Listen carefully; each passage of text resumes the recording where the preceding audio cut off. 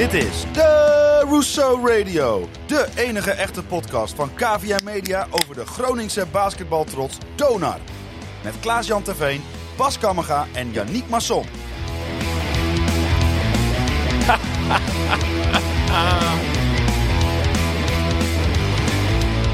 Vanuit KVM Media Headquarters is dit jouw favoriete podcast over Donar. We wonnen van Den Bosch voor de derde keer op rij. En daarom staan we in de finale. Want 1 plus 1 is 3. En wisten jullie dat Heroes Den Bosch 4 keer van de Nederlandse ploeg heeft verloren dit seizoen? Ja, was alle 4 keer Donar Groningen. Ja. Oh, wat een goede stat. Ja. Geweldig. En dat helaas de MVP van de B-Next League is uitgeschakeld. Maar ik heb ook wel een kandidaat om hem op te volgen. Daar komen we later op terug. Hey, we gaan naar Leiden. Nu kunnen we het gewoon zeggen. Nu kunnen we het uitspreken. Ja, zeker. De aanvraag voor een perskaart voor zondag loopt. Voor oog verwacht ik. De eerste 50 tickets zijn binnen. En de kaartjes voor donderdag zijn al binnen. Dus, ja, nee, maar ho. Eerst even wedstrijd 1, hè. Zondag spelen we weer thuis. Uit, bedoel je? Ja, maar ook weer thuis. Oh ja, je hebt het over het uitvoordeel. Juist. Ja. Dat is nog een beetje discutabel, Ja. maar wij moeten daar ook een thuiswedstrijdje van kunnen maken, jongens. Want het leeft nog niet zo in Leiden en bij ons enorm. Dus, enorm veel beleving. Ja. Je hoort ze wel, ze zijn er niet, of andersom. Jongens, nu we 3 keer op rij hebben gewonnen en in de finale staan. Wat is de emotie die overheerst? Laat ik daarmee beginnen, Bas. Hele goede vraag. Want of we nog iets meegemaakt hebben, ja, dat is deze totaal erlebnis. Moet ik er even een anglicisme ingooien? Of misschien is het wel Duits. Ik weet het ook eigenlijk allemaal niet. Een Deutschlicisme? Ja, zoiets. Nee, Ach, dit zo. is werkelijk geweldig, toch? En de hele zaal ging los. En ja, daar doe je het eigenlijk allemaal het hele jaar voor. En toen tikte ik eigenlijk mijn pa die zei van... wanneer zullen we eigenlijk voor het laatst in de finale? Ja, ik zei volgens mij voor corona 2019.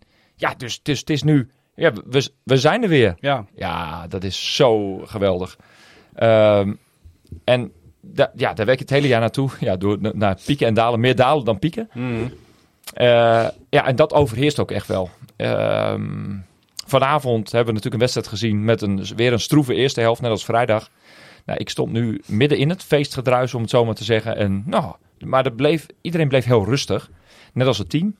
En in de tweede helft gingen we erop en erover. Is dat ook een beetje de sleutel op dit moment? Rust zal u redden? Ja, ik stond met André te praten na de wedstrijd. Stimac, ja. Niet mag Van Duin was er ook niet. Nee, en André van Duin was er ook niet bij. Maar ik zei tegen hem van dat ondanks dat het de eerste helft wel stroef verliep, dat ik geen moment het idee gehad heb op de tribune dat wij niet in controle waren. Ook niet als hij zei, op een gegeven moment kwamen we 7 punten achter, dat was wel even. Ik zei, maar dan krijg je een time-outje en dan weet je ook, na dat time-outje maken wij wel weer een runnetje en dan komen we weer bij elkaar en we blijven in elk geval wel een beetje bij elkaar. En zo sta je dan eigenlijk heel relaxed, sta, zit, je heel relaxed op de tribune. Wat is voor jou dan het verschil tussen deze twee ploegen nu we de serie achter de rug hebben? Ik denk slimmigheid. Ervaring en slimmigheid. Het gebruik van je ervaring, dat eigenlijk meer. Want bij Den Bosch zitten ook wel wat spelers met vrij veel ervaring. Maar intensiteit, maar ook fitness. Hoe een Vernon Taylor, Victor Gaddefors, Liam Williams, dat zijn allemaal 30-plussers waar we het dan over hebben. Hoe die uiteindelijk in combinatie met elkaar of per wedstrijd op zich het team even op hun rug genomen hebben een tijdje. Ja. En dan zijn Willem Brandwijk, Olaf Schaftenaar ook al international. Ja, precies. En een beetje sturing gebracht hebben in het geheel. En jongens op hun plek zetten en corrigeren op het moment dat de dingen fout gaan. Ik denk dat het verschil gemaakt heeft, want dat heb ik bij Den Bosch niet gezien. Daar moest alle aanpassing van de coachingstaf komen. En André Stimac hoeft eigenlijk niet zoveel te doen. Nee, het is wel opmerkelijk, hè Bas? Als je zo kijkt naar de loop in het seizoen van allereerst Den Bosch, die alle wedstrijden in de Nederlandse fase winnen. Vervolgens, net als vorig jaar, een dip krijgen in de Belgische fase, in de cross-border fase. Mm-hmm. Toen wonnen ze natuurlijk van ons, omdat wij in een sportieve dip zaten op dat moment. Absoluut. En nu de aanloop hier naartoe. Ik zat even in mijn hoofd terug te gaan naar Kramo thuis. Joost uit, Feyenoord uit. Je hebt het allemaal kunnen doen aan de perstafel. Aris uit, Aris thuis. Er zaten zoveel ontzettend matige wedstrijden tussen. Ja. Dat spelers na de wedstrijd eigenlijk gewoon bijna niet... En dat zeiden ze ook. Ze wouden eigenlijk de supporters niet eens onder ogen komen. Nee. Zo erg schaamden ze zich voor het resultaat. Ja. Het is jammer dat er geen achterdeur is, anders kon je daar naar buiten. Ja, terwijl wij dat helemaal niet hadden. Want we blijven gewoon achter die ploeg staan. Nou, en wat het mooie... eigenlijk... Maar dan kijk eens waar we nu staan. Ja, maar dat werkt dus ook in ons voordeel. Hè? Er is niet een toxische negativiteit ontstaan. Laat ik het zo even noemen. Dat klinkt heel interessant doenerig. Maar... was die er niet een beetje? Nee, dat denk ik niet. Er was geen negativiteit om maar te zeggen van... het ligt hieraan of daaraan. Nee, er waren omstandigheden, helaas. Hè, want het team was pas te laat volledig. Dat is gewoon een feit. Dat blijkt nu ook wel door de resultaten. Ja. Dus de coachwissel heeft tijd nodig gehad om daarvan bij te komen. Ja, zeker. Er waren wat adapten. Laten wat mismatches in het team zitten. Ja, en als de resultaten zo dramatisch zijn. Hè, want nogmaals, je zegt ook Kalev, die thuiswedstrijd. Ja, dat is wel eigenlijk het dieptepunt van het seizoen. Ja, wat moet je daar dan nog verder mee? Dan voel je als een soort Apollo, terwijl je als club de status hebt van minimaal top 3. Maar de ambitie is top 2 en top 1. Ja. Hè, dus hoe kom je daar nog weer uit? Ja, door rustig te blijven. En door niet als een blinde overal nog weer op in te hakken van die moet weg en die moet weg en die moet weg. Hè, uiteindelijk hebben we natuurlijk een coachwissel gehad. Nou, dat is op zich altijd een pijnlijke constatering om dat te moeten doen. Maar daarnaast zijn we redelijk rustig gebleven en zijn de spelerswissels die zijn toegepast ook altijd op gemoedelijke wijze gegaan. En dat is toch wel reden van dat er nooit blinde paniek is ontstaan en dat iedereen altijd heeft gedacht van maar weet je, kijk nou toch eens naar vorig seizoen, hoe het ons toen is gelukt om te ontsnappen. Ja, en het scenario waar we nu middenin zitten, is nog weer eens een keer beter. Want vorig seizoen was de ondergrens niet eens zo diep. De Europese resultaten waren niet geweldig, maar er was geen sprake van een afgang. London Lions hadden we toen, geloof ik, of was dat dit seizoen? Nee, toen hadden we London Lions thuis. Ja. Was toen wel een soort van Kalev-ervaring. Hoewel London Lions wisten wij ook van dat die wel heel erg goed waren. Dus daar was ook een van de hele grote geldschieter. Nou, dat zijn allemaal omstandigheden waar individuele wedstrijden. Om dat gewoon even te zetten naast waar we nu zijn, zeg maar. Om gewoon ook even die route die we hebben gelopen, met elkaar. Ja, als fans hebben we natuurlijk een veel kleinere invloed, maar het is echt best wel bijzonder wat er gebeurd is gedurende dit seizoen. De totale remake die er ook is geweest. Hè? Van, de Nederlandse kern... rebuild in een rebuild gehad. De Nederlandse kern is gebleven en die was ook stabiel. En daarin is misschien ook wel het gedachtegoed. Ja, dat is een beetje misschien een besmet woord. Maar hoe het Donar-DNA is daarmee doorgegeven door de Nederlandse spelers. Want bijna alle buitenlandse spelers die zijn nieuw.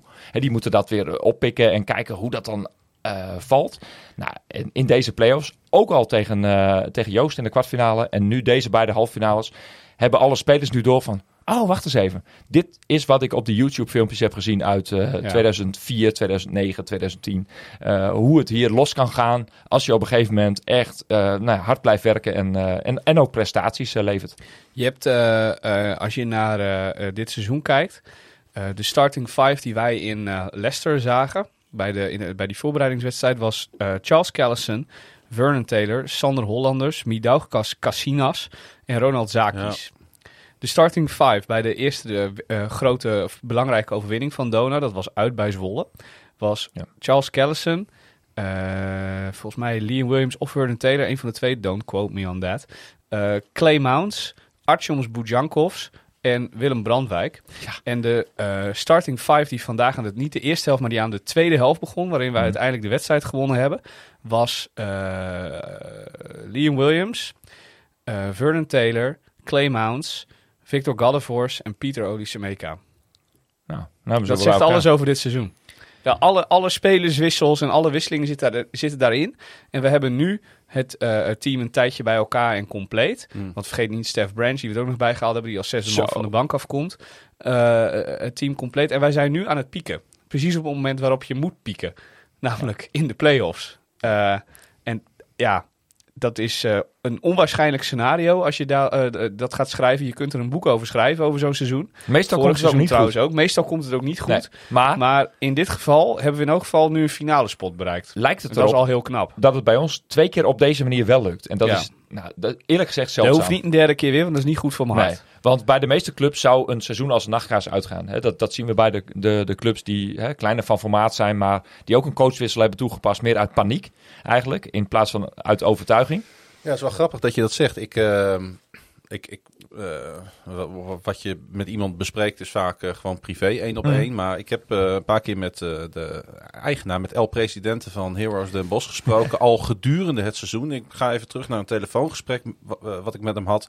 Toen ik voor Flashscore naar de wedstrijd Heroes Den Bosch tegen Gaziantep ging. Ja. In Europees verband, omdat wij daar verslag van wilden doen. En ik wou gewoon even ter voorbereiding op die wedstrijd weten, hoe staan jullie ervoor? Hè? Dan kun je je verslag beter maken. En toen hebben we het natuurlijk ook even over Donar gehad. Hij zei, vergis je niet Klaas-Jan, jullie staan er aan het eind van het seizoen wel weer. Daar was hij al van overtuigd. En wij eerlijk gezegd nog niet zo. Nee. Want die puzzelstukjes... Maar hij zag al dat wij aan het puzzelen waren. Ja. Dat spelers gingen, dat spelers kwamen. De coachwissel.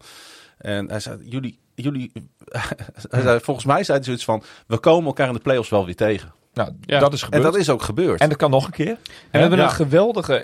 Ik vond dit een geweldige serie. Niet per se omdat wij hem gewonnen hebben, maar ook de wedstrijden op zich waren allemaal echt leuke, spannende, competitieve wedstrijden. Finale waardig eigenlijk. Ja. Absoluut. En dat is ook een compliment aan Den Bosch, want die hebben het natuurlijk in de Gold League aardig laten liggen. En die had ik ook al wel een beetje dood en begraven. Ik dacht, ik ben eigenlijk wel blij dat we tegen Den Bosch moeten, want die zitten in de hoek waar de klappen vallen. Ja. Maar die hebben zich nog, ondanks dat wij wel duidelijk de betere waren, nog wel echt kranig geweerd. En er echt een mooie serie van gemaakt. Nou ja, dat begon natuurlijk bij dat eerste kwart waar zij eigenlijk de overhand hadden. Ze waren wat rustiger, ze waren wat doeltreffender. Nou, het begon al voor de wedstrijd. Kijk, zij maakte natuurlijk bezwaar tegen dat de basket scheef stond. En terecht. Zeker terecht. Alleen... Hadden ze zelf niet zo ongelooflijk hard moeten dunken in de laatste lay-up line. Wellicht dat bij hun warming-up ook veroorzaakt was. Maar ik had wel een klein beetje het idee, en daar heb ik niemand naar gevraagd en daar gaat ook niemand eerlijk op antwoorden. Nou, dit kan wel een beetje een setupje zijn geweest. Om in ieder geval de energie die er dan in zo'n aan het begin van zo'n wedstrijd zit. Een complottheorie. Nou, nee, dat niet. Maar dit soort zaken... Dourisseau Radio goes ongehoord Nederland. Ik heb ze heel lang geleden, 20 jaar geleden, in Werkendam meegemaakt.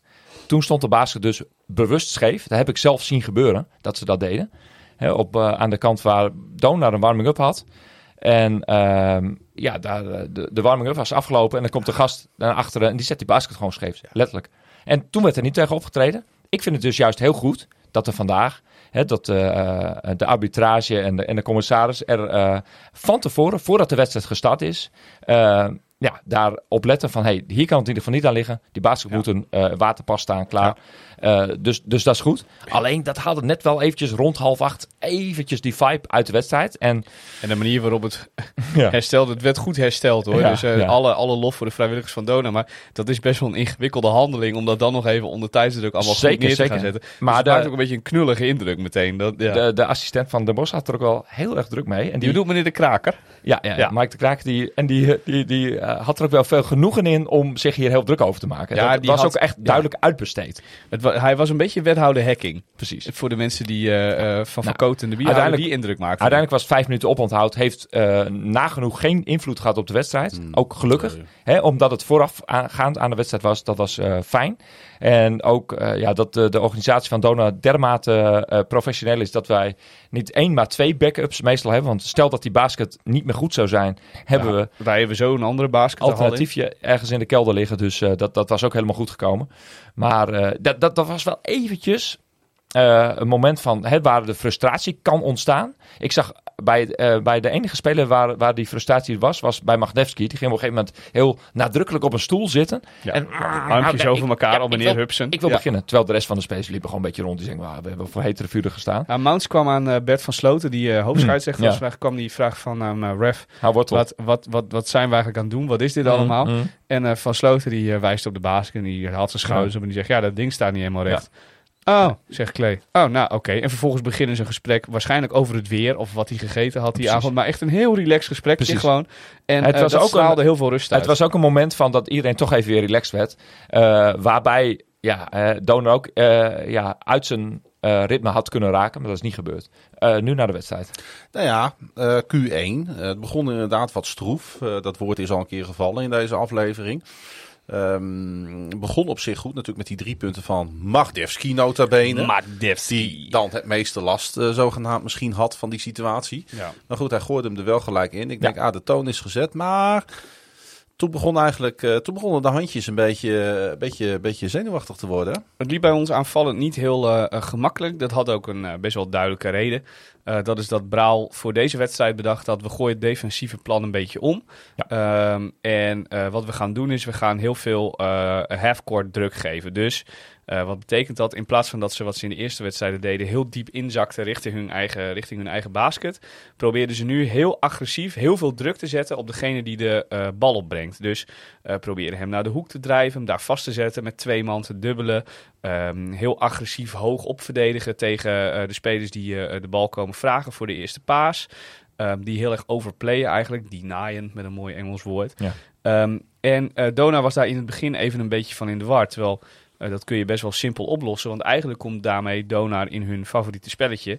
Er komt dan namelijk heel veel ruimte om de basket aan te vallen. Maar het duurde even voordat in het veld de aanpassing gemaakt werd, hoe de situatie opgelost werd. Eigenlijk kopieerden ze Donar ook een beetje ermee, hè? Ja, en ik snap dat ook wel, dat het even duurde, want het is zoiets anders dan wat je de voorgaande wedstrijden tegen Den Bosch in die serie gezien hebt. Ja. Dat het is even schakelen. Je houdt er denk ik niet echt rekening mee dat ze zo'n aanpassing maken, want het is best wel... Nou, niet 180 graden de andere kant op, maar het is wel echt een andere manier van verdedigen dan wat ze de eerste paar wedstrijden deden. Ik denk wel degelijk dat ze dit scenario theoretisch door hebben gekregen van, als ze iets willen aanpassen, want daar staat Erik Braal best wel bekend om, hè, dat hij natuurlijk altijd tactische aanpassingen doet, ook in zo'n 5 wedstrijden serie. Ja. Dat is ook de reden dat ze vorig jaar kampioen zijn geworden. Hè, dat ze van Leiden konden winnen in een onmogelijke positie eigenlijk. Dus je wist, er komt ergens een konijn uit de hoge hoed, maar om je daar dan ook op in te stellen, dat was even moeilijk. En daar overheen te zetten ook vooral. Het was geen Vlaamse reus. nee, zeker niet. Maar het was ook in het verdedigen, ze verdedigden ook meer van hun basket af. Ook als Donar al op de helft van de tegenstander was. Dat was ook wel opvallend. Ja, maar dat bedoel ik ook. Daar zetten ze juist de druk op de bal. Dus... Ja, maar ook al eerder. Hè? Dus bij het opbouwen al. Heel sterk. Het verstoren daarvan. Maar dat was in de eerdere wedstrijd wat ik zeg, als je dan over de middenlijn bent, dan wil je de entry naar je play. Noemde Stimaus dat tijdens Donar Inside heel mooi. Ja. Dus dan heb je een eerste 2 passes waarmee je zeg maar in je play komt. Ja. Van daaruit heb je meerdere opties om verschillende kanten op te gaan en verschillende soorten schoten te creëren. Maar die eerste optie die werd heel vaak zo agressief verdedigd dat die überhaupt niet ingespeeld kon worden. En wat Donars idee was daarbij, gewoon heel erg in het centrum van het veld aan te vallen. Gewoon full speed richting de basket te gaan. Ja, snelste weg naar het doel is een rechte lijn. En zo kwam Den Bosch heel snel in de foutenlast in het eerste kwart. Ja. Alleen dat deed hun geen zeer. Wat ook terecht was, want het waren ook fouten. Maar, het deed hun geen zeer. Want er was namelijk een bijkomend probleem aan onze kant. We gooiden de vrije worpen er niet in. Nee. 2 uit 7. Doen we het hele seizoen al niet. Hè? Maar 2 uit 7. Dit was wel heel bizar. Ja. What's nieuw? Ja, niet. Nee, die hele vrije worp hebben we niet nodig. Maar dit was... Nee, ja. Nou. Doen we niet meer aan mee. 2 uit 7, dat schandalig. Dat lukt mijn zusje ook nog. Maar als je met een achterstand de rust in gaat, dan begin je natuurlijk wel na te denken van waar hebben we het laten liggen. Dat is het verschil. Ja. Zeker weten. En in het tweede kwart was het 50-50. Althans, het was volgens mij 12-13 als score. Nou, dat is misschien wel het laagste score uit de hele serie.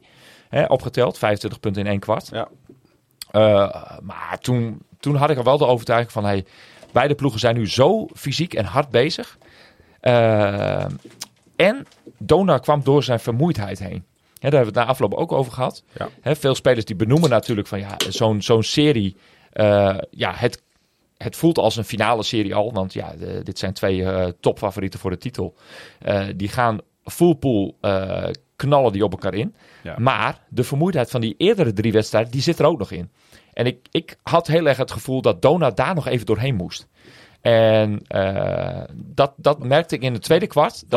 Zat niet bij Veurne? Nee, zeker niet. Om er gelijk even één uit VT Energy. Ja, En 4 kwarten lang. Absoluut. Notabene een van de oudste spelers van het team. Maar ik zag coach Timac, die was heel erg aan het meebewegen, zeg maar, van er moet meer snelheid in het team komen. Er moet dat is de energie aanwakkeren. Jongens, met z'n tweeën, Kevin, hè? Ja. Tempo hoog houden. Bij iedere rebound sneller omschakelen. En dat lukte eerst niet. Nee. En dat is uiteraard ook weer geen onwil. Maar dat was op dat moment... Het is ook een beetje hoe de twee ploegen elkaar in de tang houden. Het was nog niet warm gedraaid. Nee. Er kon nog geen tempo in de wedstrijd komen. En dat moest nog komen. Je hebt iets van een geluidje klaarstaan. Die Vernon Taylor, die sprak ik namelijk na afloop. Hebben we daar een beetje zin in? Heel erg. Samen, Mion. I'm speaking to Vernon Taylor, a player of the finals bound Donar Groningen. Yes. How are we feeling? Great, man. Great. I'm lost with words right now. I'm still jacked, but great, man. But the work not over though. It's not over. It's far from over. So we still got more work to do. Because Leiden will probably be also a very tough matchup. But let's stay on the topic of this game today, because you guys were balling out. You guys made a very physical battle. I gotta have that, man, too. Steph Branch coming out to the floor now. But you guys made it a very, very physical battle. And it was a physical series as well. You guys must feel a little bit tired and bruised up.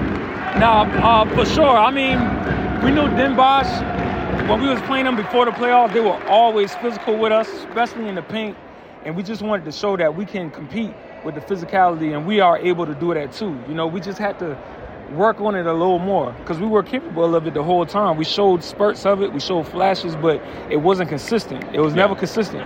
And then that just come back to practice. We just had to beat up each other on practice, get mad with each other, fight in practice, whatever it was, and we just had to get through to show them that we can compete with them, and that's what we did today. Yeah, talking about yourself, because you had a moment at the end of the game, stealing the ball out of the inbounds. And you had a moment before that as well, kind of similar situation. And I was in the stands, I was shouting, throw it down. Yeah. And the second time you actually did that, whole place going crazy. Yeah. Was that a process going through your mind? Because you had that miss dunk in the first game, or the second game. Was that a process going through your mind, like, I got to dunk with this one? Yeah. See, my teammates be playing with me all the time because I'm 36 years old, and they don't think I can still dunk. But I tell them I can do it. It just it gets a lot of energy out of you, you know? So the first one where I got to steal, I was tired as hell. I wanted to dunk it, but I'm like, man, I'm tired. But then I saw the look in his eyes on the second one, and I knew I had it. So I just, I got a little break, and I got it, and I just dunked it with two hands. So I had to let it all out right there to let everybody know, I'm 36, but don't let the age fool you. You still got it. Thank you, man. Is that series against Leiden now coming up? You have a couple of days off, because that's something you gained out of this, not having to play on Tuesday. Yeah. You guys have a couple of games off, and then on Sunday, probably a very different matchup. More like a shooting team, athletic guys, and this was more like a grinding battle. So maybe a little bit of adjustments over there? I think I think as far as the physicality, it's going to be the same. If not the same, it's probably going to be even more. You guys will want to make it physical as well. Yeah, and Leiden is a very, very physical team. They have shooters, they have big men. So we got our work cut out for us. We're gonna have to really lock in on our matchups and just take it one game at a time. Congrats to see you on Sunday. Thank you. Enjoy it, man. Thank you, my man. Enjoy you. Yes, sir.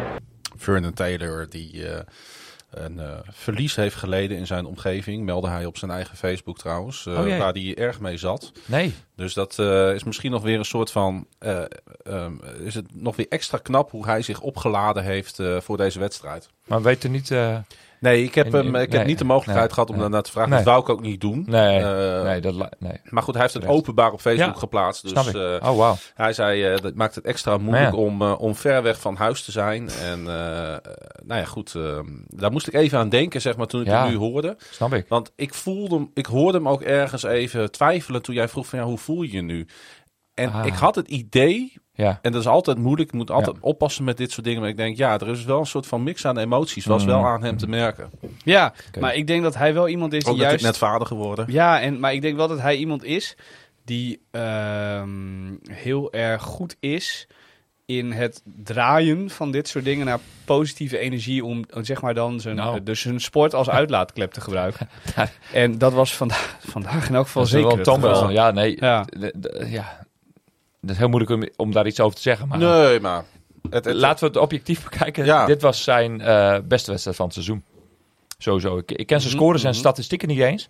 Ik heb geen enkele... 16 punten uit mijn hoofd. Ik heb geen enkele 7 op 12. moment bij hem gehad dat ik dacht van... Wat doe je? Nee, juist altijd van vol overtuiging. En hij was eigenlijk de enige die ook in die eerste helft zich een beetje ontworstelde aan toch een beetje het slokvest wat aan de gang was. En dat wordt de misses met name op 2. Dat wordt van hem ook gevraagd natuurlijk. Hè, want hij vindt zichzelf, door die verspreking wat we volgens mij 2 uitzendingen geleden al hebben genoemd.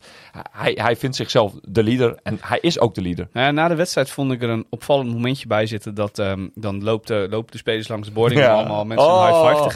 En heel even daarvoor, voordat iedereen dat deed, ik denk, ik mis het 3. Er moeten nog 3 komen. Maar er stonden 3 man met elkaar in conclaaf. Dat waren Liam Williams, Victor Godefors en Vernon Taylor. Waarbij Godefors het woord voerde en de andere 2 instemmend knikten en af en toe 3 woorden zeiden. Waarbij Godefors aan het wijzen en aan het doen was en weet ik veel wat allemaal.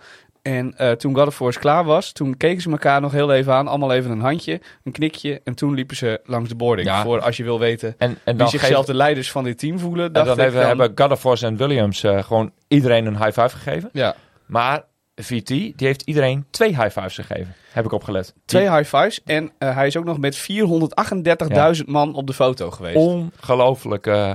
Weet je... Er staan bijna 29 minuten op de vloer gestaan. Ja. Er staan 2 jochies en na de wedstrijd dus nog eens een keer 29 minuten. Er staan 2 jochies langs de boarding. En hij komt weg van het interview. En de jochies staan er een beetje zenuwachtig. Die durven ook niet echt wat te zeggen. En hij kijkt. Hij loopt erop af. Hij geeft ze allebei een high five. De jongetjes spreken duidelijk niet echt Engels of half Engels. Onbetaalbaar. En hij zegt, how are you guys doing? Dit en dat. En de jongens maken zo gebaar van, we willen eigenlijk wel met jou op de foto. Nou. Hij voelt dat aan, weet je wel. Dus hij zegt, hij regel je dat toch even. Dan zo belangrijk. Dat gebeurt, weet je wel. En weet je wat ook leuk is? Kijk, dit is na afloop van de wedstrijd. En dan is de spanning er misschien een beetje vanaf. Maar er zijn dus ook spelers, ik ga ze niet bij naam noemen, die in de warming-up ook nog dat oog voor de supporters hebben. Ongelooflijk. Dat is nadrukkelijk niet VT. Die zit helemaal in zijn zone. Maar er zijn dus spelers van ons team die in zo'n hele belangrijke halve finale wedstrijd gewoon in de warming-up nog allemaal boxjes uitdelen langs de boarding aan de kinderen. Hè? Want als volwassene moet je even niet daar dan weer gaan lastigvallen. Als volwassene heb je als goed het verstand dat je dat niet doet. Precies. Maar echt zo knap. Hè? Waarbij, ik zit meestal in de warming-up nog eventjes tot een kwartiertje voor aanvang heel dichtbij. Vorige keer bijna te dichtbij op de perstribune. En dat is ook heel mooi om te merken. Dat sommige gasten er heel relaxed mee omgaan. En ik vind dat ook een hele mooie mix. Je ziet spelers die helemaal in hun focus zitten. Maar ook spelers die denken van... jongens, Victor ook helemaal in zijn zone altijd. Die is heel in zijn zone. Ja. Maar er zijn dus andere spelers die ik nu even nog niet bij naam ga noemen. Als we de finale achter de rug hebben, wil ik dat best wel doen. Ja.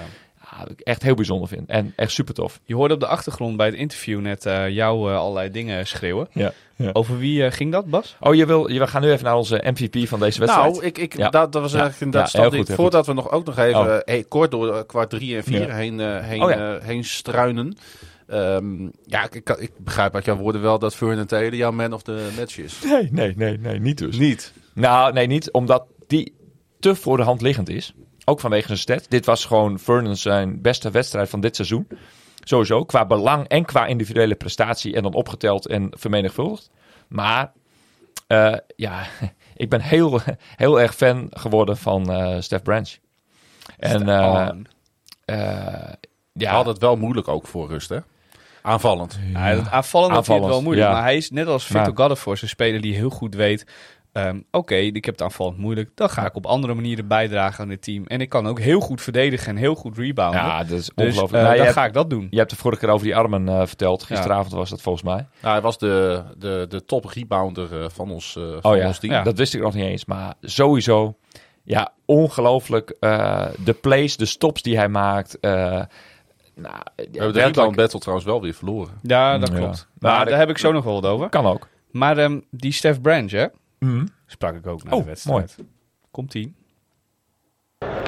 Stef Branch, I used to play soccer And one mate of mine, he was joining me tonight in the crowd, and he was a defender. And he was looking at you, and he was like, that number 0, on defense, that guy is everywhere, basically. So tell me how you're doing that. How do you get the energy to just be on every rebound, every possible steal? Because your hands are everywhere on that side of the ball. Yeah, so I was always taught, like, if you can't score, if you're not able to score, if it's off night, and offensively, affect the game somehow. Play defense. And I feel like defense is my energy. That gives me the motivation to play offense, to score, and I feel like that's something that the team can back up. Like when you get a stop and you start yelling, the team feels it. It feels the energy. The crowd feels the energy in the building, and it makes us play better.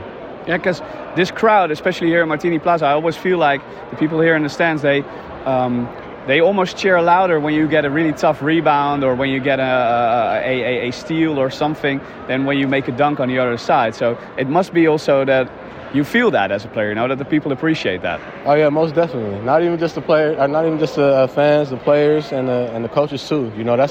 That's a big thing for us. We have to rebound as a unit, and we have to get stops, and then we can run. Then we can play offense. I think we hang our hats right here on the defensive end, and that's our calling card, man. When we get stops and we run, I don't think there's anybody that can beat us. Because it's been like that, like all series. Because all series were.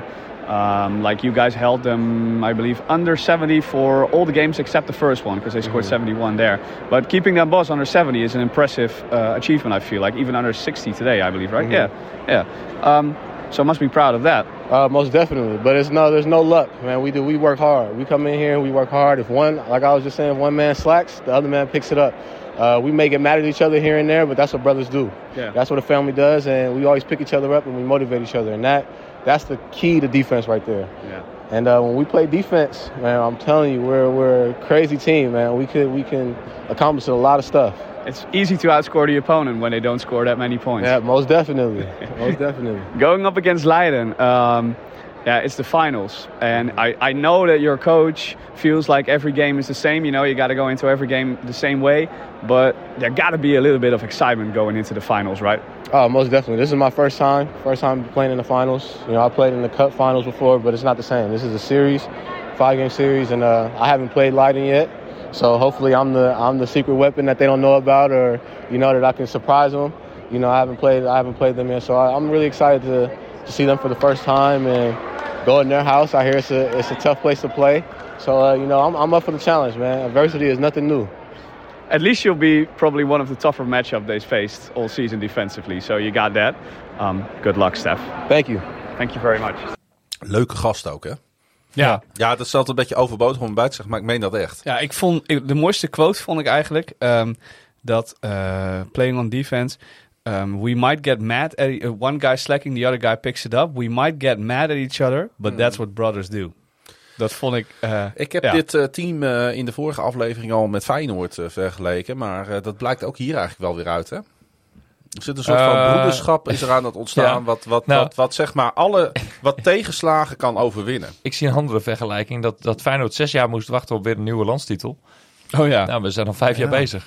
Dus ik hoop niet dat het bij ons ook 6 jaar wordt. Ja, hij heeft dus wel gehoord, I heard it's a tough place to play. Heel Stef, goed. Maak je borst maar nat inderdaad. Want hij 5 mei-hal is inderdaad een tough place to play. Hij heeft bij Antwerpen gespeeld, vlak voor de Binext was ingevoerd. Dus ja, nee, maar goed, weet je, hij viert daar, ja, dus ik kan het niet in het Nederlands zeggen. Hij wordt daar sterker door zo'n hal, door zo'n uit-entourage. En hij heeft dus nog nooit een finals series gespeeld. Schijnbaar. Leven. Nou ja, dat zou heel goed kunnen. Alleen Cup finals. Cup finals wel een keer, maar geen finals series. Dus wel over 1 wedstrijd, maar niet in een serie. Hey, Yannick, hè? Ja. Als ik zeg onze guards hebben de matchup gewonnen ten opzichte van hun guards. Dat is absoluut waar. Is dat een van die grote sleutels geweest? Het is een van de grote sleutels geweest en daar zit mijn MVP ook in. Want Liam Williams is de guard geweest die voor ons deze serie gewonnen heeft. Met zijn verdedigende inzet ten opzichte van de guards van Den Bosch. Maar ook juist aan de andere kant van de bal. Want hij heeft ook aanvallend, niet per se in deze wedstrijd, maar wel in de wedstrijden hiervoor, heeft hij ook aanvallend echt zijn steentje bijgedragen. Je hebt Jimmy Butler bij de Miami Heat, waarvan ze zeggen, Jimmy Butler doet alleen in de playoffs eigenlijk mee. Dat is bij Liam Williams niet zo. Die doet het hele seizoen, doet hij zijn stinkende best. Maar hij is in de playoffs wel een beetje Jimmy Butler. in de playoffs... Ja, in de playoffs is er net even die extra spark die je bij hem ziet. Ja. En dat is wel heel gaaf om te zien. Helemaal mee eens. Mijn man of the match is ook een guard. Pieter Alessimeka. Dat is een center. Die guard wel heel goed. Maar hij guard heel goed. Ja. Dat is eigenlijk waar ik heen wou. Ja. Dat is echt zo. Ja. Want zo stelt hij zich wel op. En als ik hem dan vergelijk bijvoorbeeld met bij Den Bosch. Ja. Hoe die daar als een lapswans op het veld stond vandaag, mag ik dat zeggen? Dat is een echte guard, een point guard. Maar die heeft de hele serie is hij eigenlijk compleet outplayed door iedereen waar hij tegenover stond. Ja. En dat is wel raar, want hij is de tweede point guard van Australië geweest voor best wel een lange tijd. Dus het schijnt geen koekenbakker te zijn. Ik vond hem heel erg van, nee, Alessimeka, ik denk dat hij een soort van onmisbaar aan het worden is in onze rotatie. Ja, hij is precies het tegenovergestelde van Willem Brandwijk. Hij is namelijk niet handig in pick-and-roll. Nee. Maar hij is daarentegen wel opgewassen tegen welke center matchup je ook tegen hem gooit. Je weet zeker dat de center van de tegenstander een ongelofelijke klote avond heeft. Ja. Want hij maakt het zo verschrikkelijk moeilijk om aan je punten te komen. Hij maakte gehakt van Jito Kok, hè? Hij maakte gehakt van Jito Kok. Hij maakte ook gehakt in de vorige 2 wedstrijden. Vooral in deze wedstrijd ook wel weer een beetje van Thomas van der Mars. Nou ja, hij zorgt ervoor dat Van der Mars niet de uitblinker kan zijn die kan zijn. Ja, en dat doet hij gewoon goed. Weet je, dat is zijn taak ook. Dat is zijn rol binnen het team. En daarom zeg je bij basketbal vaak dat... Tuurlijk heb je sterspelers nodig. En wij hebben een Victor Godefors en we hebben een Clay Mounts. En we hebben ook een Steph Branch nu erbij, wat ook wel echt een sterspeler is. Absoluut. Maar je hebt ook die roleplayers. En in dit geval is Pieter Alessimeka daar echt een heel goed voorbeeld van. Die heb je echt nodig. Gewoon jongens met een specialisme. In zijn geval de center van de tegenstander uitschakelen. In deze serie eigenlijk was hij geen roleplayer meer. Want hij eiste de hoofdrol voor zich op. Omdat hij ook gewoon denkt van nou, weet je, als ik er zo goed voor sta, dunk ik gewoon 4 keer die bal af. Ja, en ook postertje zat erbij. Zat een postertje bij. Op die MVP plaatsen, achter de speaker zeg maar, zat ook een gozertje. Die ging dus de hele tijd met zijn hand zo op zijn hoofd staan. Ik heb zo hard met mijn hand op mijn hoofd geslagen bij die dunk, dat Rick, die naast mij stond, even mijn arm vastpakte. Wat doe je eigenlijk? En mij aankeek zei, gaat dit wel? Zei die. Ben je nog bij bewustzijn? Ja, want als je dat te hard doet, dan ga je gewoon knock-out, hè? Ja, dat schijnt wel, ja. Op het dakkie. Ja, heerlijk. Nee, zo mooi. Nee, helemaal mee eens. Alleen, dat geldt voor deze serie.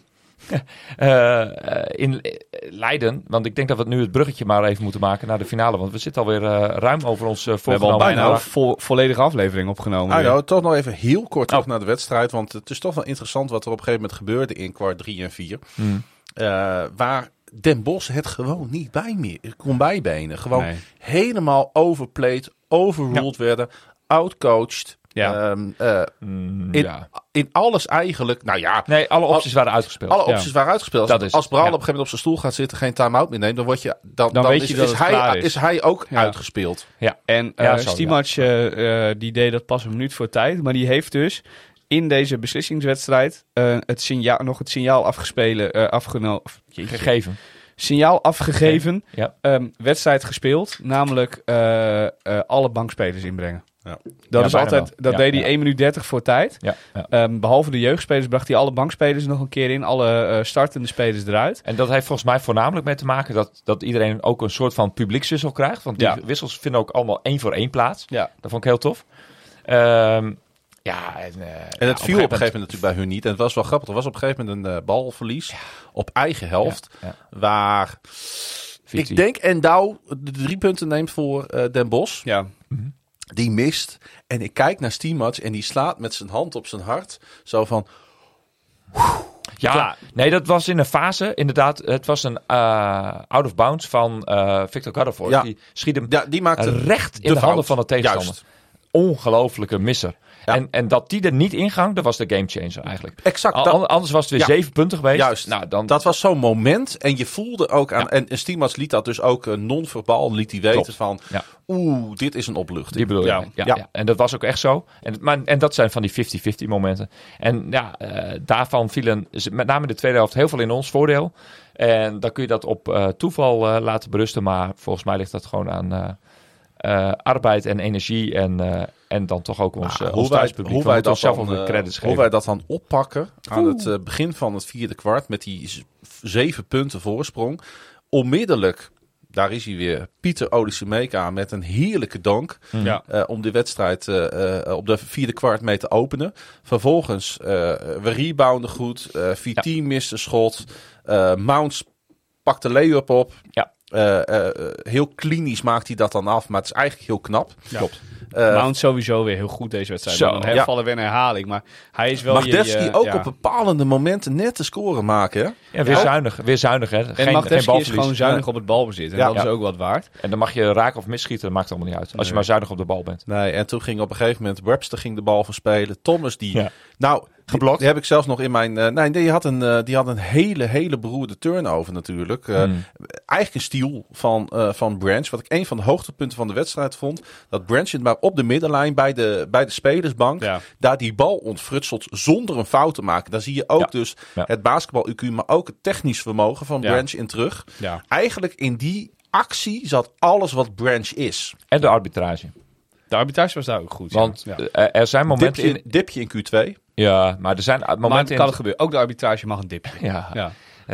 Je kunt niet altijd pieken. Nee. Maar ik vond de arbitrage weer totaal onopvallend. En daarmee grote credits. Ik ga geen namen noemen. Ik heb maar 2 keer wat naar de scheidsrechters geroepen. Dus wat dat betreft, dat zegt eigenlijk alles. Ja. Want ik ben daar heel erg fan van om dat af en toe te doen. Dus een slechte eigenschap. Ik heb natuurlijk weer 7 keer met mijn arm omhoog gestaan voor een onsportieve fout. Dat deden ze dan niet. Dat heb ik ook een keer gedaan. Maar dat vind ik niet roepen naar de scheidsrechters. Gewoon een inzichtsverschikje. Toch wel even een heel korte vraag om deze wedstrijd mee af te ronden. Wat is er bij Den Bosch misgegaan en hoe kunnen zij eigenlijk weer...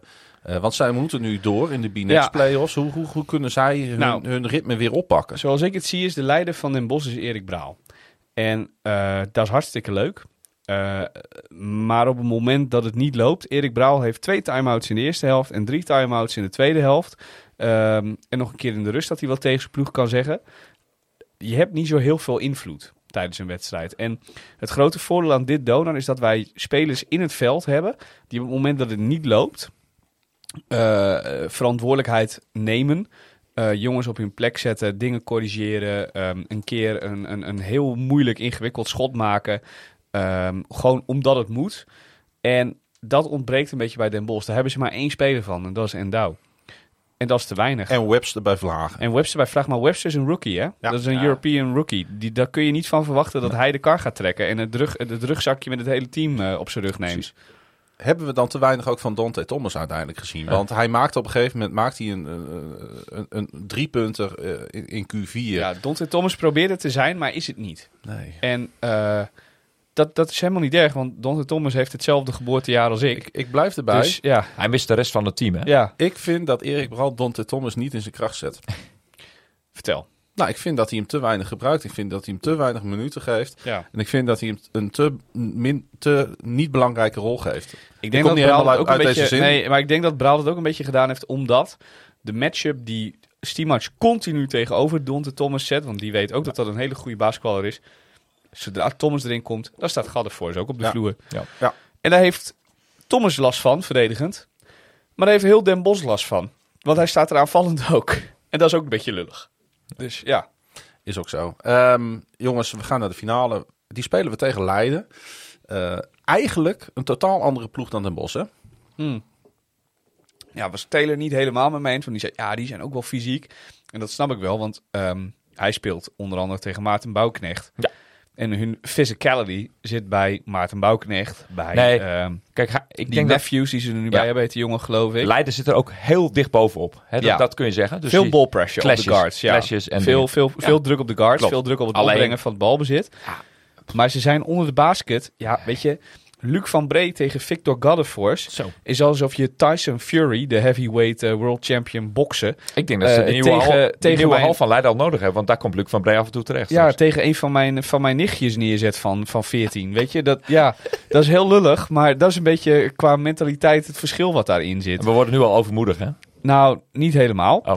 Want Luc van Bree heeft zeker wel kwaliteiten, aanvallend. Ja. Maar verdedigend, fysiek gezien verdedigend tegen Gaddevoors, heeft Gaddevoors dat altijd.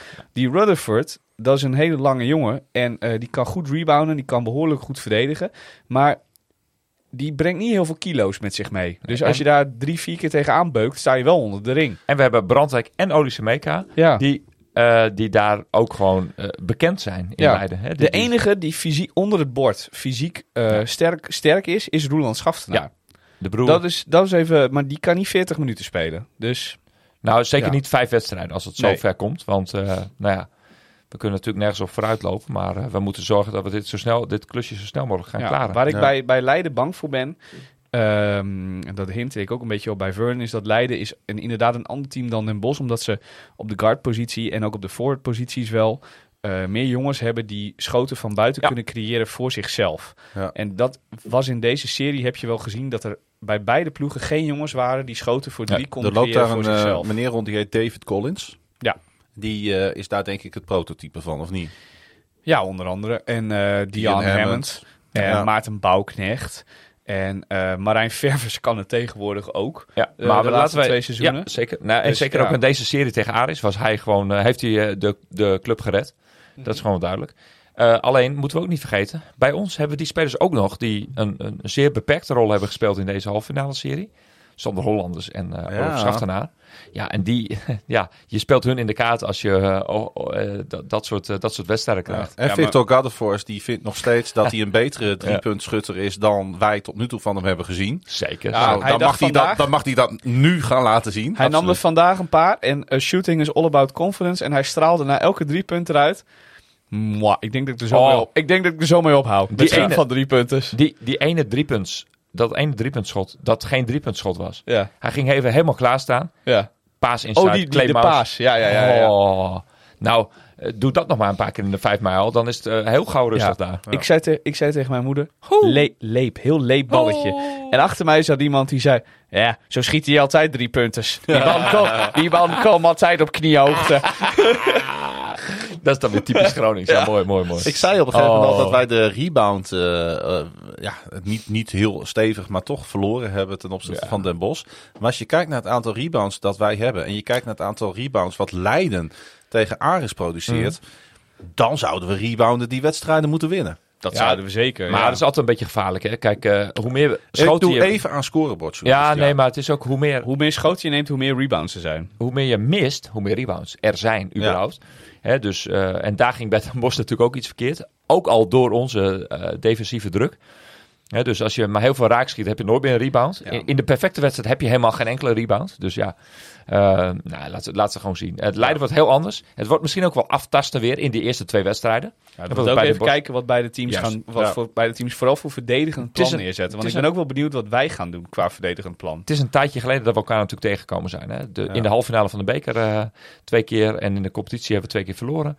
Al was dat niet eens zo heel dramatisch nog met een totaal andere samenstelling, wat je net al een beetje benoemde. Ja. Maar er loopt daar natuurlijk in Leiden wel iemand rond die gebrand is, hè? Vertel. Nou, onze grote vriend. Een van de vrienden van de show. Jan Stalman. Ja. Oh ja. Als Jan zijn shirt ook nog aantrekt, dan krijgen we het heel lastig. Ik neem wel een stukje droge worst. Ja, ik ook. Droge worst. Zo onder die jazen in de tazen. Ja. Roofgoud. Deurkleed komen in tazen. Hupsakee. Hey, even praktisch. Komende zondag de eerste wedstrijd 3 uur. Heel praktisch. Ja, dat is wel even handig. Want ik denk dat veel mensen toch wel benieuwd zijn. Weet je wat mooi is? Gaat er een bus rijden? Weet je wat mooi is van de maand mei? Ja, kijk, de zomertijd die is al in maart ingegaan. Dus dat uurtje tijdsverschil, dat hebben we nu al in de vingers. Al 2 maanden. Nee, gek uit. Er gaat een bus. Zeker. Hou de socials van SV Donar even in de gaten. Ja. We gaan daar alles aan doen om die hal... ik heb inmiddels al even clandestien een x-aantal tientallen kaarten afgetikt. Geclaimd. Wij gaan als pers, denk ik, hè? Jij en ik.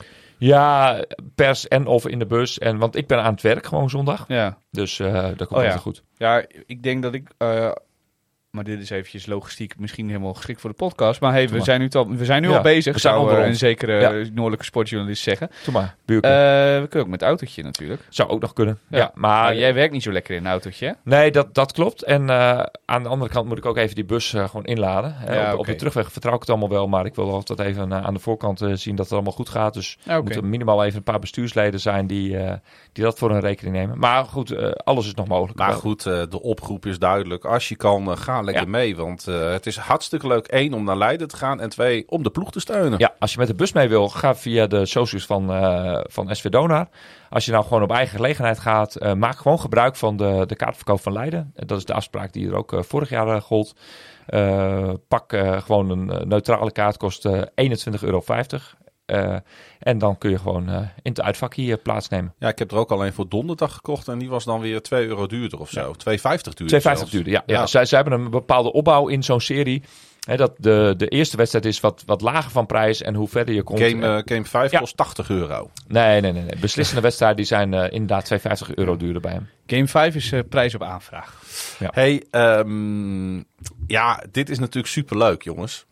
We gaan naar een finals. Final series. Omdat wij natuurlijk vorig jaar, wij maken deze podcast al even. We zijn nog nooit in de finale geweest. Nee, precies dat. Exact. Die next finale gehad, maar dat is een heel ander soort finale. Was ook een leuke vibe. Over één wedstrijd. En dat kan altijd nog, hè, als we nog energie over hebben nadat we de landstitel. Maar weet je, de hoofdprijs is en blijft. Hè, zeker zolang de B-Next League nog geen 10 jaar historie heeft, blijft de landstitel het hoogst haalbaar. Ik gooi hem je toch even voor de voeten. Ja, sorry dat ik je onderbreek. Nee, geef niet. Want hoe zit het nou met het Europese ticket? Ja. Er zit nog een heel mini klein addertje onder het gras. Dat is Aris. Ja. Als die nog de B-Next League zouden winnen, nou, dan gooien die allemaal nog roet in het eten. Maar voor de rest moeten we ons nog steeds blijven richten op de landstitel. Want daarin ligt een ticket voor de voorronde van de BCL, dus de Champions League in het verschiet. Ja. En mocht dat dan daar niet lukken, dan kom je automatisch in de poolfase van de FIBA Europe Cup. Ja, dat is voor de landskampioen weggelegd. Dat was vorig jaar dus Den Bosch. En laten we alles hopen dat wij daar nu op af gaan stevenen. En de BCL voorronde levert ook altijd een hele leuke tegenstander op. Weet ik uit ervaring. Ja, of meerdere. Want het zal waarschijnlijk weer in een soort poeltje gespeeld worden, een soort hub. Hè, dus dat er meerdere clubs in één stad terechtkomen waar dan 1 ticket te verdienen is. En dat kan ook nog zomaar eens een hele leuke bestemming worden in september. Precies. Top. Wou je nog wat zeggen, Yannick? Ik weet bij God niet meer waar ik was met mijn verhaal. Dus dat maakt ook niet uit. We gaan afronden. We zijn er volgende week maandag gewoon weer. Laten we dat doen. Dan hebben we Leiden gespeeld. Dan kunnen we wat zeggen over de finale serie. Ja. Zeker. En wij gaan gewoon door. Want en waar we kunnen, gaan we heen.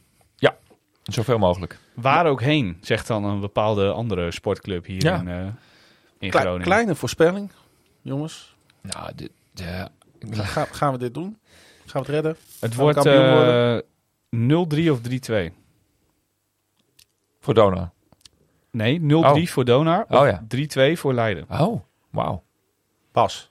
Nee, ik kijk het nog steeds van wedstrijd naar wedstrijd. En dat, zo zat ik er afgelopen thuiswedstrijd ook in. Van, je moet gewoon weer het volgende stapje maken. Weer die extra thuiswedstrijd verdienen. Daar gaat het nog steeds om. En daar blijf ik bij. We worden kampioen. Je kan ons volgen op Twitter. Yannick via Yannick Masson, Bas via het Donar 2014. Mij via het Klaasje Groen, Dourisseau Radio. Is op Twitter, Facebook, Instagram te volgen via het Donar Podcast. En je kan je op deze podcast abonneren, je weet het hè. Via Transistor, Spotify, Google Podcast, Apple Podcast. Luister je via Apple Podcast. Laat dan even een leuke recensie achter. Dourisseau Radio is een productie van KVM Media. Volg me via het KVM Media. Neem een kijkje op kvmmedia.nl. Nog belangrijker, steun ons via onze petje.af pagina. De link vind je in de show notes en op social media. Dit was een extra aflevering van Dourisseau Radio. We blijven het roepen. Tot Donar. En wie niet springt, is Gattenfors.